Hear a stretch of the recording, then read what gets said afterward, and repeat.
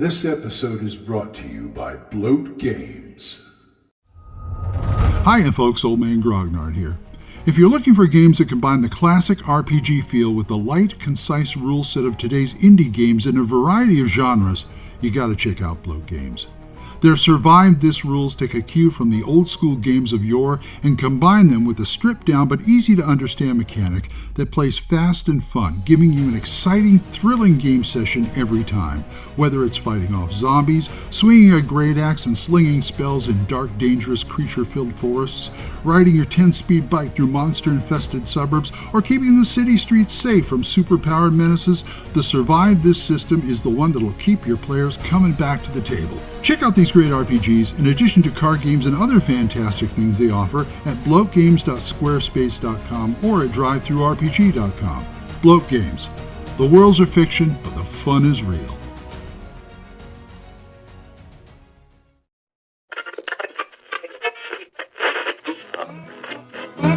Abandon all hope, listeners.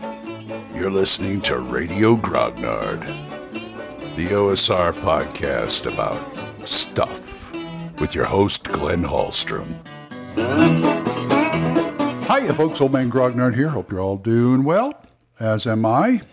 All right. Oh, it is a nice day, too. Today, I want to talk about GM's lines. What I mean is standard lines you use when you are GMing behind that screen, or even in front of the screen, or no screen, or whatever. But anyway, this is a way to do things like, stall for time, keep them in suspense, and just basically help with the pacing. And it's kind of like, you ever seen the movie Bull Durham, where Crash teaches Nuke the interviews. He says, your interviews, you must learn these lines, you must remember them, they are your friends. Well, that's the kind of thing a GM needs. He needs something like that. And I have one or two myself. My main one is, if I'm going to say something and they do something, what's going to happen? I would look at them and go, wait a minute, and I'd roll a die. Any die. And I look at it, I go, And then I tell them what's happening. Now, yes, that is a stall tactic. That goes all the way back to Gary. And the funny thing is, they can never be sure, because sometimes you do have to look, do have to check something. Or you could look something on your screen or the book. It's like, wait a minute, flip, look at something, roll a die. And then come back and tell them. That's a good one. Another good one is, let's take a break. And take a break. Take a break for like 10 minutes and come back. Anybody, go make a phone call, go to the bathroom, get something to eat, whatever. And so that's another way they do it. You do it. And if nothing else, don't say anything. Just pause. Another good one is, repeat what they said. I check that bridge. How do you check it? Well, I'm going to step on the first few steps and see if it'll hold me. And I pause. And I say, you step on the first two steps, right? And then that puts like doubt in their minds, did I do the right thing? And you can use that with silence. You can use that with, let me check something. It works great with, let me check something. You flip and you roll a die. And you go, okay. And it could either be, it seems pretty safe. It seems pretty safe, or make a dex roll, or something like that, where your foot falls right through it and they pull you back just in time. No, it is not. It is not okay. And also never be 100% on a lot of things, especially thieves' skills. You think you unlock that door. You think it seems like you disarm the trap.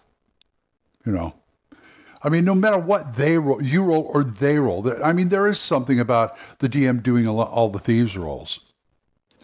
But at the same time, you can do it when the character is doing it, because you look at it and you always say something like, you think it's okay, no matter what they roll. I mean, my check traps is a 1 or a 2 and a D6, and I rolled a 1. Seems okay to you, because it probably is, but at the same time, if you could put a seed of doubt in a player's mind, that is the best. You know, it just keeps them on their toes. That kind of thing. So think about your lines. Think about what you want to say to them in those kind of situations. Very suspenseful, and they do it, you know, it makes for a better game. It really does. Anyway, I got to go start my day. So if you guys want to talk to me about this or anything else, oldmangrognard@gmail.com, or drop a voicemail on Anchor. We're monetized, so as little as 99 cents a month. You too can help support this program, and I would thank you. Or you can go to my Ko-fi page if you want to do it that way, ko-fi.com/oldmangrognard. I want to thank these people who give it to me monthly. Jonathan, Oliver, Gilbert, Juan Carlos, Daniel, Dan, Benjamin, Jason, John Allen, Aaron, Michael, Randy, and Joe. Thank you very much, guys. I appreciate it. And if you want to hear some good podcasts, there's Dan Griggs, the Jung, Y-U-N-G, Jung Grognard podcast. Mike C. Walring's the Yawning Owlbear podcast. Kevin at the Red Caps podcast does a good job. So does Daniel Norton at Bandits Keep podcast.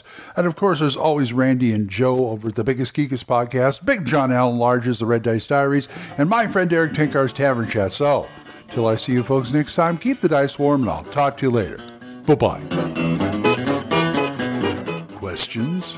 Comments? Send them to oldmangrognard@gmail.com. We'll see you next time when Radio Grognard is on the air.